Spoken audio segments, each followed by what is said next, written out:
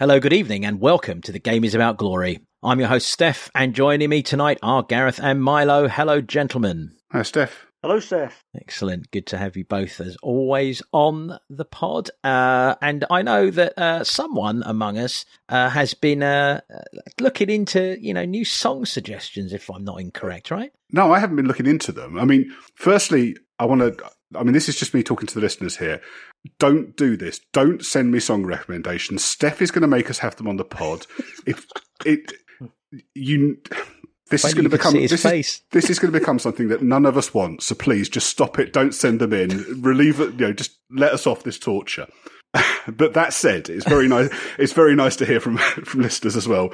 So Crumpet on Twitter. So these are after we were talking last week about songs we'd like to sing. He's beside himself with worry. I've vetoed a musical episode of this pod before where everyone sung everything, Steph. So I know where this is heading. Did we suggest that once that we sing an entire pod? Yeah. Oh, what a great idea! No, it was an awful idea. See, you've got the dump button, Milo. Come on, you've got the dump button. See, this is what I mean. Listeners. This is what you're letting us in for. Anyway, it's very nice to hear from you all the same, and some good song suggestions after we were talking about them last week. So Crumpet on Twitter. I think you might like this one, Steph. Suggested let's get this right. Pass to a doggy on the left-hand side. Oh, it's very good. Yeah, I like that. Pass to a doggy on the left-hand side. That's great. I like that. Yeah. Pass to a doggy on the left-hand side. That's right, yeah. Pass to a doggy on the left-hand side. Gareth, can we hear a refrain? I don't know the tune, I'm afraid. Okay. Excellent. Milo, note to us, sending Musical Youth's essential hits after the pod's finished recording. Pass the Dutchie. The first record that my brother bought, that was. Brilliant. If we're doing it, I'd like us to really start with the bit at the very beginning where This Generation Rules the Nation, with maybe with Passion or something like that we could have in there, and then you could really go for that. And another Doggy one, and I think Doggy one, I think this one's probably more likely to happen, is and this one came from Helen Beck on Mastodon, who said, "Who let Doggy out? Who? I think that one's quite likely. That's good. That one I know. I like that. So everyone's looking for a new Doggy song. This is good. We need one. Those are the suggestions we've had this week. No more, please. I like that. But I must say, I have to tell you about Musical Youth. I know a sound man very well, and one of his first gigs was doing Musical Youth in Jamaica. And he said that during that time of Pass the Dutchie, and when he landed, he said, having a kid who was like, 11 or 12 walk up to him and hand him a joint the size of a baseball bat as he descended the stairs on the plane was like one of the most wonderful things that's happened to him in the music business. Anyway, but I've got to say, chaps, I know. I apologise in advance, Milo, but I have to do this. I warned you. I told you this would happen. But both of you surely accept this, and I know our listeners well. How on earth have we not adopted Boney M's Sonny for Sonny? I mean, go on. It's not Boney M's song, it's a cover version. It is, you're correct, and it was produced by that rather maniacal German producer who also ruined Milli Vanilli. You're correct, but to all intents and purposes, Boney M are the ones who made it popular, right? So, Ped and Chisso, but they did, but Sonny, I'm not going to sing the whole thing. Marvin Gaye, Stevie Wonder, Cher, Dusty Springfield, Ella Fitzgerald, Frankie Valli, Frank Sinatra, and Leonard Nimoy. Yes, he's had that list ready to throw at me on this pod, but I'm telling you, most of us know the Boney M version, if we know it at all, which sadly is proven that we don't, because Sonny, yesterday my life was filled with rain. Sonny, you smiled at me and really eased the pain. The dark days are gone and the bright days are here. My sunny one shines so sincere. Sonny, one so true. I love you. Come on. I mean, we're missing a trick, right? No, you're not listening. I also did rewrite another line which had, "You're the spark of Tottenham's fire. You're good friends with Eric Dyer." I don't think that one will catch. That's my personal version. Anyway, look, if ever a giant hook could be thrown through a computer screen, it's coming at me now. So should we just move swiftly on to Lion City Sailors? Because by God, I like the direction this pod's going. Stop me. What did I say? I warned you. Don't write him a song suggestions. This is what happens. Got on. And poor old Gareth sitting there like, why the fuck am I sitting here listening to this? This is just not my bag. So Lion City Sailors, the friendly we did manage to play in the last week. Gareth, how did we play? Oh, God. It was when we conceded that first goal, despite we'd already had about 25 shots on goal in 7 minutes, just the source of embarrassment of knowing the amount of memes that were going to be coming out around WhatsApp, which I duly received, was slightly unbearable. It felt like we were watching us play against Marine again. Do you remember we played Marine in the FA Cup a couple of years ago? I think probably in fairness, Lion City Sailors are probably a mark above them. But it was, it felt like a glorified training session. Steph, can we go back to the singing? Yeah. Let's do it. Let's do it. Yeah. I like it. Well, you've got to let me come on to the bit where I celebrate that we've won the Singapore Cup. Let's go back to the singing, Steph. Let's do that. I mean, okay. It's the Tiger Trophy, isn't it? Is it the Tiger Trophy? I think it's the Tiger Trophy, yeah. We win a trophy, Gareth, and you can't even be bothered to memorise a trophy of this magnitude. I said, well, I've went on for 20 years with people saying that we won the Worthless Cup, wasn't it, or whatever it was called in 1999. So this isn't a new thing. Oh dear, dear. What will I come out with? It was an entertaining game to watch. I like the way that we're playing. I like the intensity that we're playing with. I like the patterns of play that we get in. I like the tempo of play as well. You've got to enjoy the fact that no matter who you're playing, to create that many opportunities at goal suggests to me that it's going to be a more fun season, and that's been very much in keeping with everything that's happened in pre-season so far. I'd agree with the second bit. Yeah, I thought it was really good fun. I enjoyed it. I think, in terms of compared to the West Ham game, most of what we saw was the same. There wasn't really any tactical tweaks with anything like that. I think Kane was playing a little bit higher than he had against West Ham, which helped a bit. And I think in the first half, I think players clearly tired as the half went on. I think Ange had spoken about that and said that they'd been doing double training sessions. And I know that they'd done an 11 versus 11 game to make up for the game we lost, the game against Leicester we lost. I thought we looked a bit leggy as the half went on, and we had lots and lots of shots. I thought we're unlucky not to get a penalty for when Decky was brought down by the keeper. That looked like a penalty to me. The ref, understandably, I suppose, with a friendly like that, probably wanted to try and keep the score reasonable and not gift us anything, but it probably didn't help in that first half. And second half, as against West Ham, as they tired, I thought we really took advantage. I thought we were great. And, I think, when we look at this tour, you'd probably say Lo Celso, Perisic and Ritchie have probably been our best three players. Yeah, I mean, just to clarify, when Milo said the game we lost, the Leicester game that we lost, is referring to the fact that we did have a friendly slated against them that was rained out at the last minute. As a matter of fact, I'd recorded it because it was on in the middle of the night. And so, I got up at 7 a.m., which was still too early, really, to be watching. And I'm watching my recording. I'm like, why the bloody hell have they got motocross on? What the bloody hell's going on here? Did I press the wrong button? What is it? Finally, I looked at my WhatsApp and I saw that it had been cancelled for for torrential rain. That ball not bouncing and all that business. I didn't mean we lost the game. I meant that the fixture was lost to bad weather. Yeah. There were some clips from the training ground release today. It looks like we brought the monsoon season back with us because it was very, very rainy at Hotspur away today. Yeah.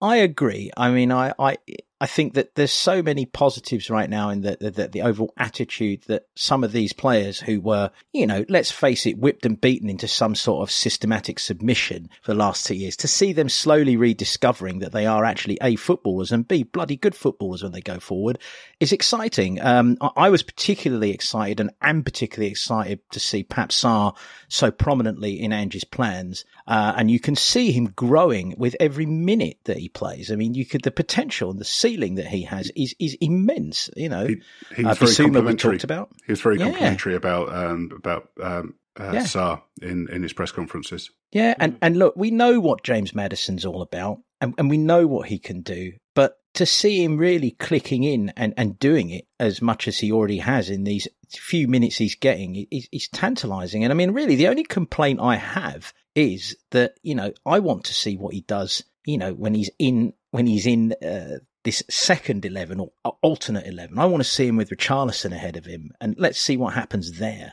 Ange, actually, if you look at those two teams, chaps, Ange has almost an embarrassment of riches, even if you take Harry out of it, in terms of options, right? Yeah, I think so. I think it's going to be really interesting to see who he picks against Shakhtar on Sunday, because you'd imagine there might be a little bit of mixing up between the two teams. I think I'd be surprised if he plays Maddison and Lo Celso in the same starting lineup. I think he wants a creative 8 and a hard work, a grafting 8. So I think that's where Sarr comes. So I think it's probably between Sarr, Skip, and Højbjerg if he's around for the kind of grafting 8 role. With the team that was announced for Leicester, before the game was abandoned, it looked like Basuma was going to be tried there as well. But I think that's probably the mix. I mean, Lo Celso could do the grafting, but I'm not sure. I mean, I think if you're starting Perisic, who are you dropping? Son, Decky? Doesn't sound likely. I think he's probably a final 20-minute player. But I wouldn't be surprised to see Richarlison start the game at number 9. But if Kane's around next weekend and he's not in the starting 11, then there's going to be a lot of noise about that. Oh, quite. But, Gareth, would you not agree that, taking emotion out of it, and we'll probably be discussing this on and off through the pod, the way it's shaping up, it does actually, when you look at these two sides and the possible blend for what will end up at Brentford, first game of the season, Harry is the one that swaps out.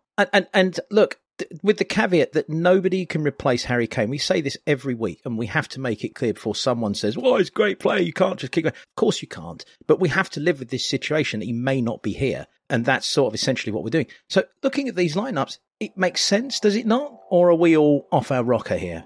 I can't get beyond the fact that any team without Harry Kane in it is going to be weaker. And in pre-season, you can see something, but I think ultimately you'd rather want him in the team than you don't, because he's going to create moments for you, and he's created 283 of them since he's been with us. So I'm loath to read too much into friendlies at the moment. I think you mentioned the Lion City Sailors probably tired a little bit in the second half. I wonder whether if you put Richarlison in the first half and Kane in the second half, whether whichever of them was playing as the number 9 in the second half would have had those additional opportunities or not.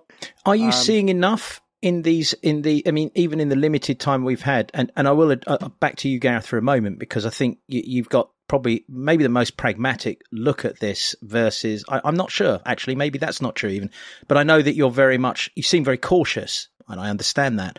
But are you seeing anything that is giving you trust that we will be creating chances?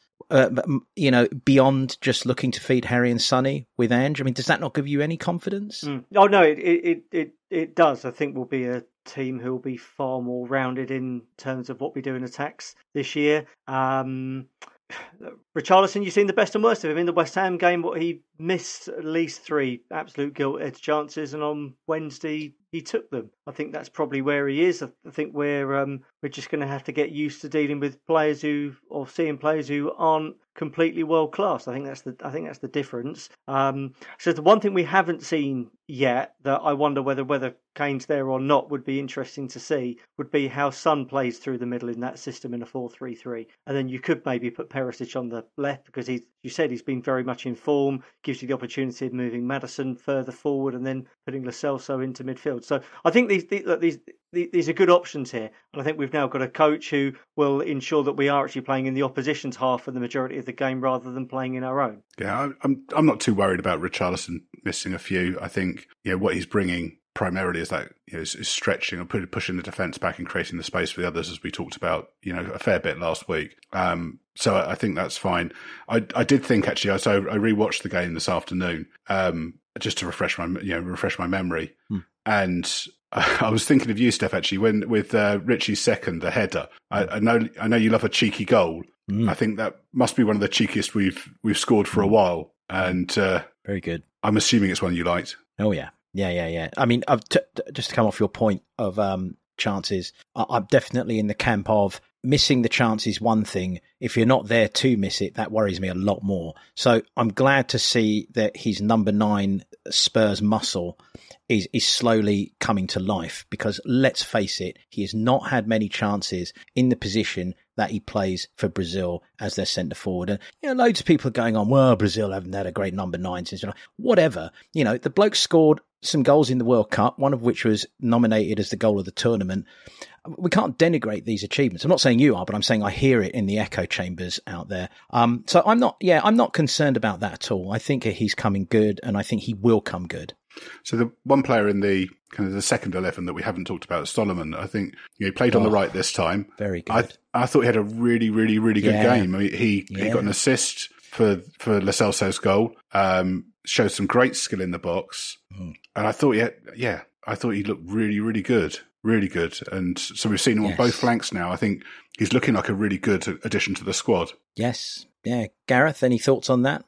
I like him. In fact, I was talking to a Fulham season ticket holder about him last year, and I think he's going to be the ultimate moments player for us. I think he'll be very, very hot and cold this year, but I think he'll be enjoyable to watch. I think he could be what I've seen of him, and from what I've heard as well, he could be a real Spurs vibe sort of player. Yeah, he had a very streaky season for Fulham. He was unlucky missing the first half of the season, and then when he came back after the World Cup, he had a very, very hot streak. So I think maybe that's where they've got where they would get that impression of him. I do think that our formation is going to help him a lot more, because he's going to be up on the opposition defence a lot more, and we're going to be looking for him to get behind, and it's those low crosses. If you watch us playing, we're beating a man and getting low crosses and just peppering the box with those crosses, and that's very different to what he would have been asked to do at Fulham. Yeah, I mean, look, in my utopian view of Tottenham, which is basically 24 hours a day, I try and find the positives. You look at a player like him coming on with 25 minutes to go. There's slightly tiring defenders, maybe. He is electric. I mean, his pace, his injection of pace over that first 20 yards is electric. I mean, he's a 0 to 90. You know what I mean? In terms of acceleration. And yes, those crosses are very accurate. He delivers proper opportunities. And as the midfield, as those number 8s get used to coming on from the back of the box and running onto them, you see the way that Sarr moves. He's very intelligent.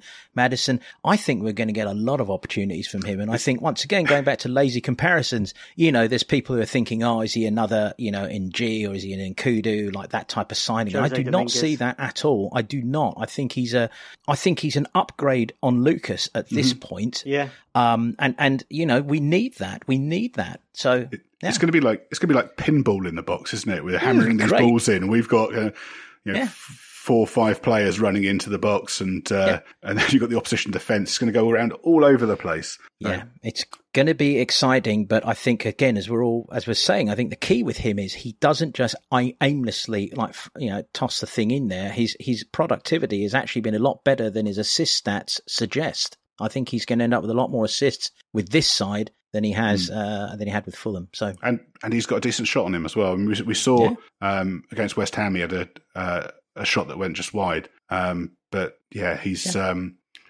promising, really promising. Would a fair comparison be? I agree. I don't think it's an NG or a Nkudu one. Wonder whether he's more of a Nacer Chadli sort of player, so he'll be sort of first sub on if we're losing or we're looking for something a little bit different. Can play on both sides. Probably some capability of some really good moments.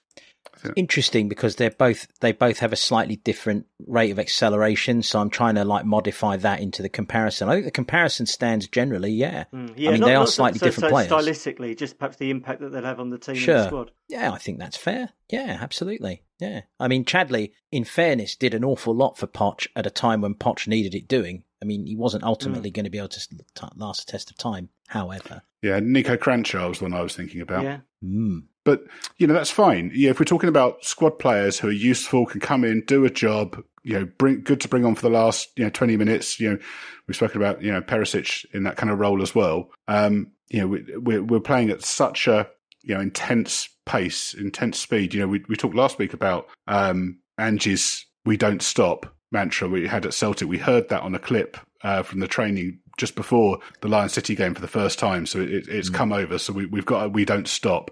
And, even just the little things like the throw-ins are getting taken so quickly. We don't faff around with it. And which is, I'm really pleased about it. Something that I've, has annoyed me for a while, because you give a team a chance to get back into their defensive shape, and there's little or no advantage in having one. If you take it quickly, then you've always got the chance of catching someone out of position and creating something. So really, in fact, we scored from the Ritchie header was from Perisic's throw, wasn't it? Mm-hmm. Yeah, indeed. So, just one question for both of you. I mean, are we officially, we've officially seen maybe Reggie's last game in our shirts? I mean, he's one of the players who's not quite going to make the cut with Ange. Do we agree? We've got a question on him later on, actually, because he's been linked with a move. So, I think so. I mean, Ange just made it pretty clear that he sees Ben Davies as a left back, and he's only filling in at left centre back because we haven't brought in any central defenders yet, and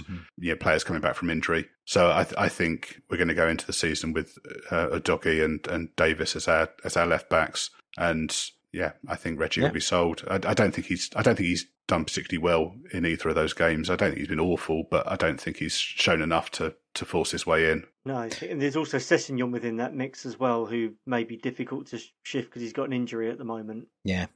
So I suppose let's just round off this particular section. I mean, let's try if we can, and I'm going to be the one who falls the most foul of this this proclamation or this hope, which is, can we encapsulate what we've learned so far this pre-season in a minute or less? Who wants to take that challenge first? I can. Excellent. I can. I think it's pretty clear who the top 22 players in the team are. And we know that some of those in that second 11. Actually, some of those across that 22 are probably likely to leave. Possibly Kane, almost certainly Højbjerg, definitely Sanchez. We know there's a few other, we talked about Reggie there. We know there'll be a few others that are going as well. We also know that there's a couple, Fraser Forster didn't make the trip. And Brian Hill was injured, which is a shame because I think it would have been interesting to see what he could do. I don't know whether his chance has gone now. And if Perisic stays around, then maybe Hill goes out on loan again. I'm not sure. But I think you can see roughly that squad taking shape now. The players who've been training with, training on their own, who went on tour, I think probably all of those are going to leave. I think, when we did our squad review at the end of the season, we were talking about Austin and Whiteman. Well, Austin's played the second half of both games, so I think we can probably assume that Whiteman is surplus and is also available for sale. Well, he had a bad injury, didn't he, Whiteman? He did. I think in training he got carried off on a stretcher. That was after the games, though, was it? It was certainly after the first one, wasn't it? Yeah, I can't remember if it's before or after. Ali Gold on his YouTube mentioned that. I mean, Hugo's still there as well, isn't he? Yeah. Nothing's happened with him yet. No, there's... But he was left behind to find a new club. Yeah. So, and if we get to the end of the window and he hasn't found a club, then we'll pay off his contract in the same way that we did. We have others over the last few years. I'm pretty sure that he's never going to play for us again. I think, we end this window, this tour, knowing broadly what the squad looks like, who's leaving, and which gaps we've got to fill, which... Yep. If you'd offered me that when we went, I would have said, I'd be happy with that. Gareth? I think it's evidence that the season's going to be more fun to watch, but I think there'll be a few heart attacks when we're defending as well. Yeah. I mean, that's definitely true. We've got our Tottenham back. Yeah, no, we do, in more ways than one, which we'll get into a little later. For me, I think what we've learned, and I speak for a general populace of Spurs supporters that maybe hadn't studied Ange Postecoglou as much as others. I think what we've learned is that this man is more than capable of doing what he needs to do with this football club, of impressing his style and his way of management and his way and his style of play. And I felt a very warm comfort from what I saw of him, on the tour. And obviously we only see what the club sort of lets us see. So, bear in mind that's probably through, Tottenham tinted glasses, but the calm air of assurance with which he's going about his business, let's face it, it's another turbulent summer, gives me real hope that, we're going to make some significant strides forward with, as you said, Milo, getting our Tottenham back, which is surely, as we said a few weeks ago, that the most important prerequisite of the forthcoming season, beyond anything else. Let's get our club back. And I believe I've seen enough from this man that I think it's going to happen. So yeah, I think it's going to be fun. It's going to be fun. Yes. We can enjoy our football again, and you know, fancy that. Fancy that. I mean, you've talked about this. Both of you have talked about this, and you know, we talked about how much fun it was with Martin Jol. You know, and when maybe it was the expectations. You know, there was only one way for the club to go at that point, and it was up. I mean, we've been tainted in a sense by our own over exceptionalism under Pochettino, and we are sort of back at that point where there's promise and hope and yeah, I agree with you. Fun, a similar profile of character, except that Martin was a little bit more of an a gregarious entertainer. But I agree. Let's enjoy these days. I mean, I think Ange is a far better tactician than Jol was. Yes, I think undoubtedly. Yeah, I think the level of football we're playing or attempting to play is tactically astute. It's good stuff. It's good football. I think it will be effective. I think I'm not quite as pessimistic as no. It's obviously characteristic of me. I'm not as pessimistic as Son about how long it might take us to settle into this. I think the forwards certainly look very, very comfortable with this. I think obviously defensively we're always going to be open when you're pushing that high up and you're committing that many men forwards. But that is that's an accepted risk under Ange, and I think having better players there will help. But also getting used to how to defend, running back is something that they'll work on. And Ange has said that they haven't been working on the defensive stuff as much as the attacking stuff because they've been trying to get those patterns there and get the players used to playing quick one-touch football. So I'm sure the rest will come. Even when I'm speculating somewhat here. Even when it comes to fucking another manager off, or getting into a tiff, I feel we're going to have a little more fun with the way Ange does it than the way Conte and Mourinho did it. We'll be back to those Martin Jol days, maybe, of where, who can forget the fantastic confrontation with Arsene Wenger? I mean, and just some of the little quips and comments. And Ange is whip smart on that front. It's going to be a lot more fun. Yeah, I mean, in Glasgow, he was doing that kind of stuff in the build up to Old Firm games, which, in that city, I've lived in that city. I know what it's like, kind of firsthand.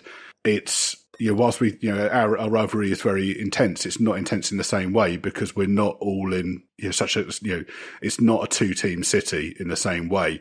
You're not in a workplace with people where it's split down the middle and it's that's all there is. It's, and he was doing that in a far more heated environment than he's got with us. But, I mean, if he was doing that with our rivals, it's just a good job that they're not managed by someone who's, flaky, easy to wind up, gets really tetchy and overreacts to things because, what could go wrong then? It's... Yeah, a manager who is so calm he doesn't let a hair go out of place. Yes, quite. Anyway, so all right, let's move on to the week that was. And poor old Ange, as has been, and this is something I have enjoyed reading on social media. It's been quite funny, if he wondered what it was like to work at Tottenham Hotspur Football Club, he got a real big dose of it this week with the Joe Lewis story, didn't he? Who wants to read this? I don't mind go doing on, it. Why don't you read the Joe Lewis story for us, will you? Anyone hoping for a quiet week at Spurs would be disappointed at the news that Joe Lewis was indicted in the US for insider trading.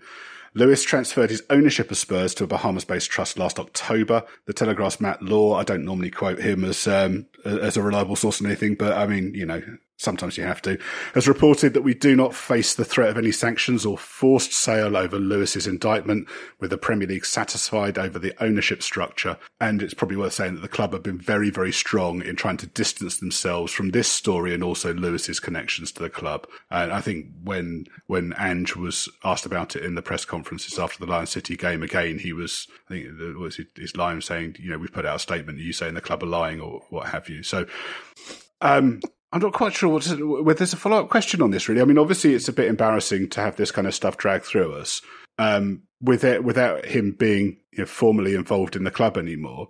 Other than that embarrassment and the story hanging around, is there anything more on this? don't think. No, I think from a media piece, it's a bit of a storm in a teacup. I don't think it's going to affect us in any way. There's so much ambiguity about what his actual legal involvement in the club is. The club are going to bat it away. I think just ignore it would be my advice to anyone. But we're not going to end up with 3 points being deducted next season. We're not going to be sanctioned. They're not going to have to close the mega store off or anything like what happened at Chelsea, which I think is the comparison that perhaps rival fans are looking to be the conclusion of this. I don't think it was just opposition fans, Gareth. I think there was plenty of our fans who were quite excited when this story first came out and thought that this was kind of the answer to their wildest dreams. But obviously, it doesn't look like that. So one of the other stories that's popped up this week, which I have to say has been running in the less reliable newspapers of our times, was I sort of disbelieve saying this, Jay-Z potentially launching a bid to buy Spurs, an unnamed... For Gareth's benefit, Jay-Z is one of those rap singers that they have these days. Yeah. No, I know who... No, I've got the reference point for Jay-Z because I was at the Beyonce concert and I know that they are of course. married. Yeah. Right. And I know that he was... I know he was highly impressed with the facilities available for the concert on the day, so... That is the natural follow-up for him now, isn't it? No, well, of course. You get interested in the facilities, you buy them. An unnamed business associate of Jay-Z's was quoted in the papers as saying, more than a few of the very top clubs there, meaning the UK presumably, like Manchester United, Liverpool and Chelsea, are now under US ownership, and Jay would jump at the chance of a controlling interest at board level, somewhere with the global reach of Spurs. Sorry, I feel like Herbert Lom in those Pink Panther films. It remains to be seen whether Mr. Lewis will walk away free. If he doesn't, Jay has said he wants to be in a position to move quickly if he feels the price is right. So, first of all, to this spokesman of Jay-Z, listen to the previous 5 minutes of this pod and you'll realise that actually Jay-Z's bid should have absolutely nothing to do with Joe Lewis because we've determined that Joe Lewis it's just nothing to do with Tottenham anymore. So let's strip that away. I mean, the question is, chaps, is this bollocks or do you think there's even a shred? There might be something in it. I think it's probably, unconnected to the Lewis stuff, but yeah, he's got interest in football already. I think he's connected to Lukaku, I think, is through an agency that he's involved in, and I think he's got other football interests as well. So, yeah, possibly. And, as we know, he was at the stadium in the summer.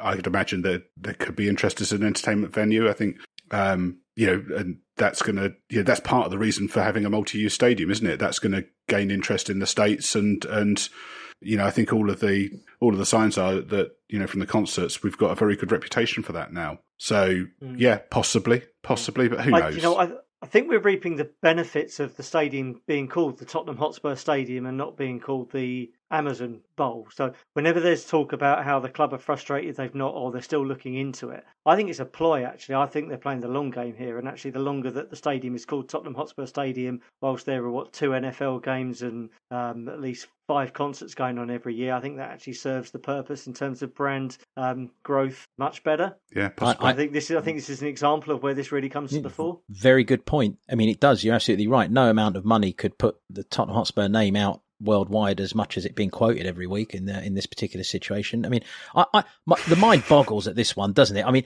you imagine if he did get a board seat, and imagine Levy obviously would probably be retained or make sure he was retained if he made a deal. I'd love to. I mean, a board meeting between Jay-Z and DL would be quite something, wouldn't it? Yeah, we probably shouldn't speculate any further on that. Yeah, indeed. Got 99 problems, but the pitch ain't one, Steph. Yeah, well, someone else said if he does actually, someone on the internet said if he does buy into Tottenham, he's going to have 100th problem. That's quite, there's so much to say. But I think the talk is, I mean, he doesn't have the wealth to buy the club in his own right. So I think the suggestion is that he would front up a consortium, and what we do know is that he's going to know loads of people who have got the kind of money to back that up, and I would imagine that as a package, considering the other connections that he could bring to it, I'd imagine that would be quite attractive. So I don't know. Yeah, don't know. Beyonce, I wonder if it Cyril would Knowles, mean it's all destiny, isn't it? What's that? The Beyonce knows, Cyril knows, it's all destiny. Destiny's Child. Yeah, I wonder if the stadium would be called the Jay-Z Bowl or something like that. Would he name the stadium after himself if he bought a controlling interest? I wonder. I wouldn't have thought so. No, doesn't make any financial sense, does it? No. One thing you should bear in mind, though, he has previously said that he's a gooner. No, I remember he was talking about trying to buy in there 10, 12 years ago because Thierry Henry was his favourite player, wasn't he? Yeah, I remember all that. But this was back in the day when he didn't know anything about football, obviously. Since then, he's obviously clued himself in a lot more, and as is obvious by his links with us. We've given that a lot more time than it actually warranted, haven't we? Oh, well, that is the nature of pre-season, isn't it? I mean, it really is. There have been 3 interviews with our players in the last week that have been really insightful and more than a little moving. Christian Romero's was forthright, honest and passionate in his story, revealing that Conte did not have all the players on his side and was bad for morale. Romero also revealed that he had received a couple of offers from other clubs this summer, but he is committed to Spurs and wants to play his best years here. He was also pretty fiery in shooting down claims that he saves his best form for Argentina. So it's some really interesting words from him, and I'll ask for your feedback on that in a minute. Sonny, meanwhile, told the sad and somewhat grisly tale of a season of tangible hurt, like physical pain, explaining how on the pitch every physical action left him in constant pain last season, and he was explaining that he delayed having surgery until the end of the season because he did not want to let the fans or his teammates down. And the last interview that I will mention, it is my weekly mention of Eric Dyer on this pod, but I think it's really justified. Eric gave an interview about Delhi, and it just showed what a sad and intense situation that it was and is. And I thought it was an interview that showed the humanity behind these players, and I just don't think it can never be emphasised enough. I mean, he was, he broke down in tears on several occasions talking about Delhi's situation. So, chaps, those 3 different interviews, 3 different sides, any comments on any of them? The first 2 are just 2 other reminders why you have to be so careful who you pick as your manager, and it's the right cultural fit. Because I think I'm talking about Sonny and Romero directly. Sonny, it's more implied, isn't it, that manager that we had previously for him was a really bad fit for the club and meant that people were all pulling in very different directions. I think that was Romero almost quoted that verbatim, didn't he? That people were pulling in different directions. And hopefully, for the reasons we've discussed earlier in the pod, we've got a manager who's going to pull in the right direction now. And it's just really, really important that you don't go and don't try and cut corners. Yeah, I thought they were really interesting. I think, Romero, I think he draws a distinction, doesn't he? He said it's when he came back after the World Cup where that divide was there. Yep. And I think, we could see that outside as well. It was pretty clear. I'm really pleased that he's committed himself to the future of the club. I think there's been I think probably pretty clearly bollocks rumours about his commitment for a while. So it was nice to see him actually say that he wants to stay there. He is one of the biggest names we've got at the club. So it's really good to see that commitment. The Sonny one again, it was clear that he had problems and, we knew that he'd had the surgery. Yeah, sad. And I think, it just shows his commitment again to us. He's great. And, if Kane goes, I hope he's made captain because I think, we talk about players who've got,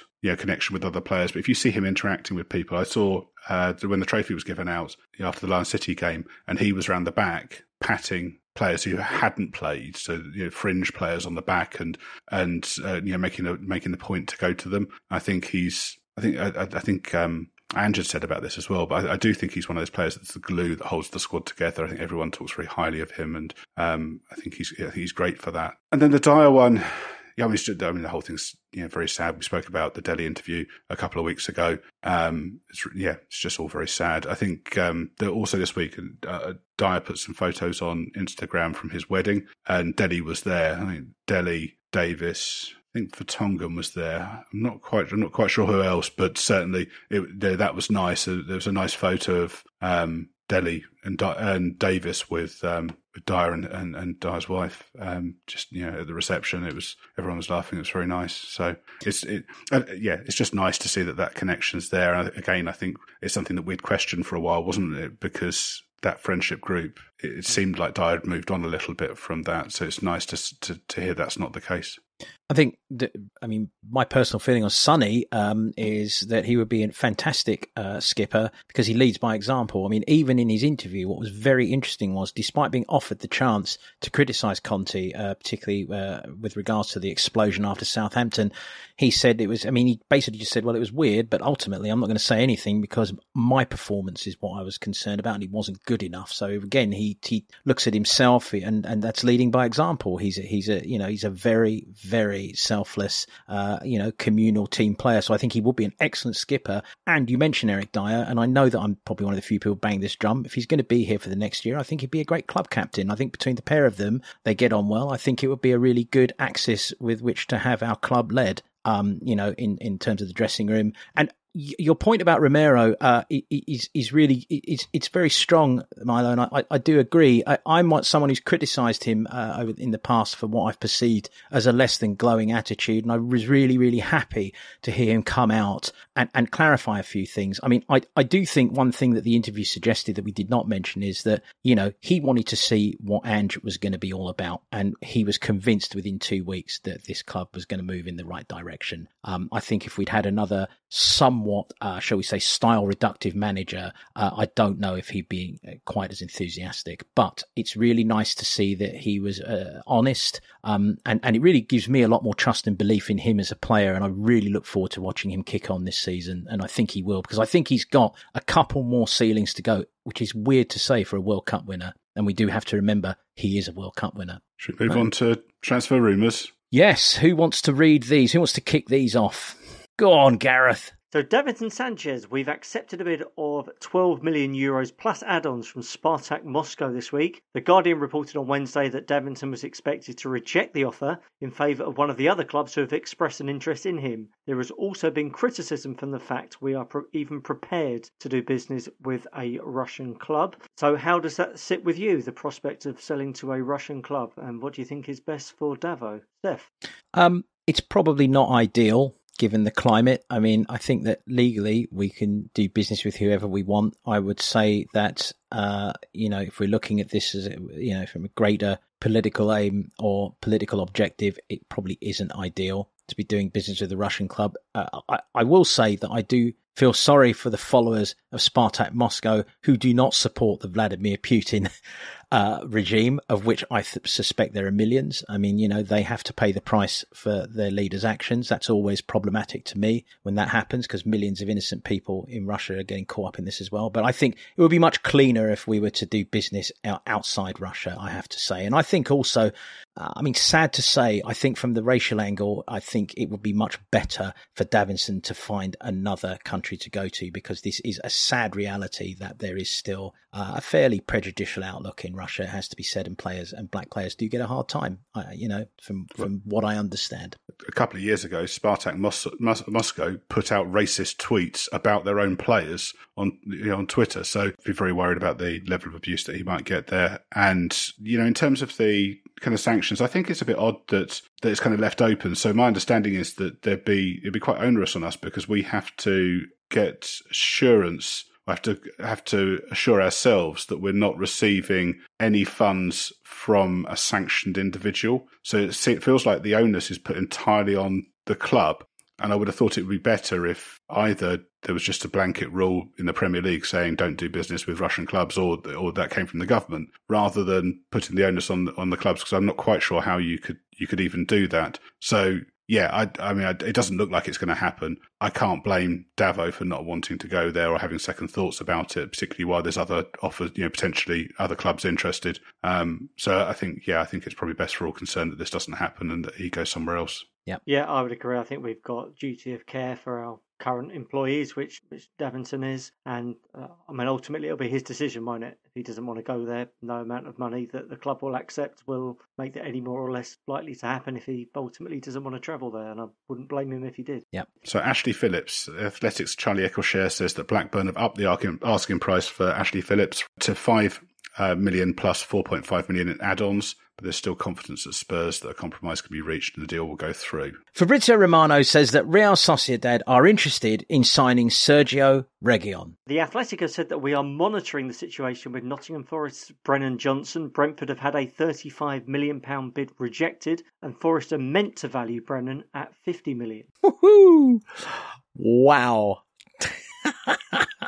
He is a player that we were interested in when Paratici was here, so he is one that Paratici had watched, and so there is a long-standing interest in him. But I can't see us going anywhere close to 50 million for him. I doubt we'd match Brentford's bid. I think Villa were interested earlier in the window, but they've moved on from it as well. So he's a good player, but when you start seeing these figures quoted, I mean, it is just silly land. 50 million quid. Goodness gracious. The latest in the Harry Kane saga. A couple of executives from Bayern Munich were meant to have flights booked on Friday to come over and chat with Levy about signing Harry, but it was postponed. Steph's put in here, maybe because they didn't want to be seen taking the Tuchel and talking business with Daniel on Harry's 30th birthday. I mean, that is obviously bollocks. Kane would have been scoffing cake on his own. It's negotiations with Levy, so... I did also say, or probably not. You didn't read that bit out. I added the or probably not. The meeting's been rescheduled for Monday, tomorrow for us, and the German press seem increasingly confident that Harry is heading off to Bavaria. It says here, tune in next week when we'll report on Flight Trackers activity out of Munich FBO Airport, but we know they're coming over. So what do we think of this? I still think it could go either way. I think on the 1st of September he could still be a Spurs player, and I think there's just as much chance that he'll be a Bayern Munich player. I really don't see how it will. I really can't see which way it will pan out, because I think all options are available at the moment. I think there's probably a lot of posturing on all sites, and there's a lot of loose ends that would need to be tied up beforehand. I mean, all I would say is I can only base what's happening on previous experiences of our players leaving, and I don't know if this even makes it harder for the club and for Ange that he seems to be behaving in such an exemplary way. So if you remember the way that Berbatov and Bale sulked when they so desperately wanted a move, which perhaps we all thought, well, are they going to go or aren't they? Where when you look back in hindsight, it was always very, very obvious that they were going to go. So I don't know whether that's even presenting a problem, because it's not like he's causing an issue that Ange will want to try and remove himself from. So I don't know. I also think that Bayern are probably guilty of thinking they can bully Spurs and probably bully Premier League clubs in the same way that they seem to be able to bully their domestic rivals. So if they're dealing with Dortmund, it is purely an inevitability that they will get that player. And I think they are behaving in exactly the same way as if they were trying to get one of Dortmund's or Leverkusen's best players off of them. And it's just not the way that they're going to do business with Daniel Levy or with a Premier League club as well. Premier League clubs hold far more power and clout and weight than other clubs in Bundesliga do. So I think all options are available at the moment. I think this could go either way. I mean, it's 80 or 100 million pennies for Daniel's thoughts here. I mean, it's as simple as that, really. I have no clue at all. I agree with what you've said. I agree with what Milo said. I just have no clue. I'll tune in next week. I probably won't check the Flight Trackers activity. To be honest, that was just me being sarcastic. I mean, I think, picking up on your point there about his behaviour being exemplary, which I agree. I think the difference with the Berbatov and Bale situations is that, I mean, firstly, Kane holds all the cards. And one of the reasons why I've always thought that it was, sale was quite likely this summer is because of that. That balance of power, sits with him rather than the club. And the club may well view it as being in their best interest to sell him this summer. So therefore, he doesn't need to play up because we may well want to sell him anyway. And, in terms of kind of the meetings with Bayern Munich, this will be the second time that Levy has met face-to-face with Bayern executives. And you're not meeting face-to-face if there's nothing to discuss. I just don't see why you would schedule face-to-face meetings unless you were negotiating.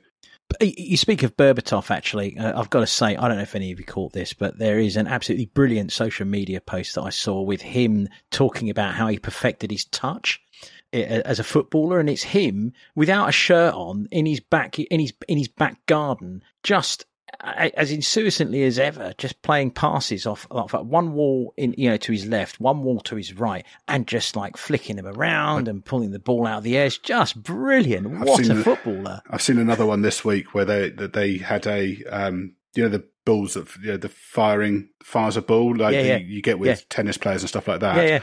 They fire a football at him at 100 miles an hour, and he controls it with one touch. Oh my God, what a footballer. I mean, that was a heartbreaking moment when he left, wasn't it? It was heartbreaking. What a player. I mean, anyway, what a footballer. That is good. 100 miles an hour, one touch. Oh dear. Anyway, Matthias Tell, the Bayern Munich 18-year-old French forward, is, according to Bild, a player that we are interested in. I presume somewhere tied in with a deal for Harry Kane, if indeed one is to be struck. Tell joined Bayern from Rennes last summer and played 22 times in the Bundesliga last season. And he scored 5 goals. An exciting prospect. But, I think it would be interesting, Milo, for you to address exactly what potential he has, because people will think this is Fraser Campbell, and it most certainly ain't. He's really good. So, he plays anywhere across the front line. He had a really, really strong under 17s Euro performance last summer. I think that's where a lot of people first noticed him. He gets, it's kind of customary, isn't it, to compare players to existing players. He gets compared to Mbappe a lot, and I think we've got a couple of other players that we're about to talk about shortly that also get compared to Mbappe. He's quick. He's good at taking on beating players. He can play anywhere across the front line. Although he played 22 times last season for Bayern, and not many of those in the starting lineup, but he's getting regular games in a decent side. I think he'd be a useful addition to the squad. Not a Kane replacement, I don't think. I don't think we'd see him playing through the middle a lot, but as providing cover out wide, great, and the real potential to develop there. So I think it would be, and that's maybe how we bridge that gap. We talked about whether Bayern can go up to £100 million when the bids have been quite a way short of that. Maybe it's it's kind of 80 million plus a player or something like that, and that's how we bridge that gap. Bild, the German newspaper, have reported that we are interested in Eintracht Frankfurt's Randall Kolo Muani as a possible Harry Kane replacement. Muani is 24 years old and scored 15 goals in 32 Bundesliga appearances last season. He joined Frankfurt from Nantes a year ago on a free transfer and is now valued at €80 million by Transfer Market. The less positive news is that Bild only give us a 10% chance of doing the deal. Manchester United are also interested, and Bild rate their chances at 25%. Muani is a French international and was thwarted in the 120th minute of the World Cup final by that wonder save. So a couple of points from that. I don't know whether Bild's 25% is reduced because United are about to sign the Atalanta forward. I don't know whether that gets factored into it or not. And then I'm sure he played against us, would he, in the Champions League last season for Frankfurt? I can't remember whether he did play in that game or not. My bigger question from all this is, and I always thought anagrams had to, you had to have the same amount of letters to come out with another word, but I'm seeing built, and I mean, bollocks seems to be an anagram of built in this case, doesn't it? How does that work? Wait, I don't know. Are they the equivalent of the sun? Is that what you're saying? Well, it's just nonsense, isn't it? I mean, it's nonsense. Build's the German equivalent of the sun, so yeah. But I mean, I don't think there's anything in this. We're not going to be spending £80 million on a player, and Transfer Market normally undervalue players. So I wonder whether PSG might be in for him with likely to have a departure soon, and I think they were also interested in Rasmus Højlund as well, so they might be looking for a nippy forward. There is a regional French paper, Midi Libre, that says we are interested in the 19-year-old Montpellier striker Eli Wahi. Chelsea have already had a bid for Wahi rejected. They're expected to bid again. Wahi scored 19 goals in 31 matches in Ligue 1 last season. I've no idea what the money involved in these bids is. It just seems like another. It's that time of the summer window, isn't it, where everyone's throwing all sorts out, and it just feels like another one of those, doesn't it? Really. Yeah, I mean, Chelsea are expected to bid again from next week. I can't see us outspending them. Frankly, this is one I hope we go nowhere near. He was accused of punching a woman in the face in a nightclub a couple of years ago, and there's a couple of other things from his from the past which are pretty unsavoury as well. So yeah, I hope we don't go anywhere near this one. Yeah, I did not know that. We do not need that at our football club. Actually, no football club needs that at their football club. We don't need people like that to have any prominence in our society at all. So no. Yeah. Should I take your angism of the week, mate? Go on, then. This was down here for Steph, but it's come around to my turn now. The man continues to be a verbal maestro, and despite several choice responses in his most bizarre pre-season of weeks, this gets Steph's vote. I think all of our votes. So Postecoglou was asked whether he was frustrated by Tottenham not signing a centre-back already this summer, to which he replied, "No, just the football world, mate. I've been in it a long time. I wish it could be like my wife with Amazon, where we get deliveries every day, mate. But I can't put one in and get it the next day, unfortunately. It's just the way of the football world, so no frustrations. Just keep working hard and try to get it done." There was another one. There was another good Ange one. So the question about Lo Celso, where rumours in Spain had been saying that this is a cracker. Yeah, saying that Ange wanted him to stay. And Ali Gold had asked him about it. To which he replied, "I'm here, mate. You don't have to go all the way to Spain. Just ask me the question." Yeah, it's brilliant, isn't it? I mean, one word. By the way, Ange, maybe you should ask Mrs. P to get the deal done with regards to centre backs if she's that successful with procurement. Do you want her to be the new director of football? Oh, you know what? If she's half as sharp as her old man, it might not be a bad move. No, I mean, we're all in agreement here, right? I mean, this is just brilliant, isn't it? It's just so great. It's going to be, who's going to ruffle this guy? Nobody's really managed it. I mean, they had the clown with the Bayern Munich shirt, but he didn't ruffle him. He just said it as it was. He said, "You came a long way for that one. Did you get? I hope you got what you wanted." Is anyone going to ruffle him? Well, another great Angism of the week was in the pre-match presser for the Lion City one. When it came to him at the beginning, he said, "Shall we get show and tell out of the way before we start the press conference?" Did he really? Yeah. Oh, fantastic. Yeah. We are going to have to keep a running record of these, aren't we? And it feels like there is a spot developing in this pod, whether we like it or not, where he's going to have one absolute blinder every week. It feels like it's going to be that way. How long till he starts giving analogies about cows crossing train tracks, though? Do we think that's going to happen, or is that? Yeah, who knows? But one thing we can say is that entertainment will not be in short supply with Tottenham Hotspur. Both on and off the pitch. On and off the pitch, indeed. Well, thanks, lads. That was fun as always. Thanks, Steph. Cheers, Steph. We'll be back next week to talk about our friendly against Shakhtar Donetsk and whatever else has happened in the week that is to come. As always, thank you for joining us, and we will see you next week.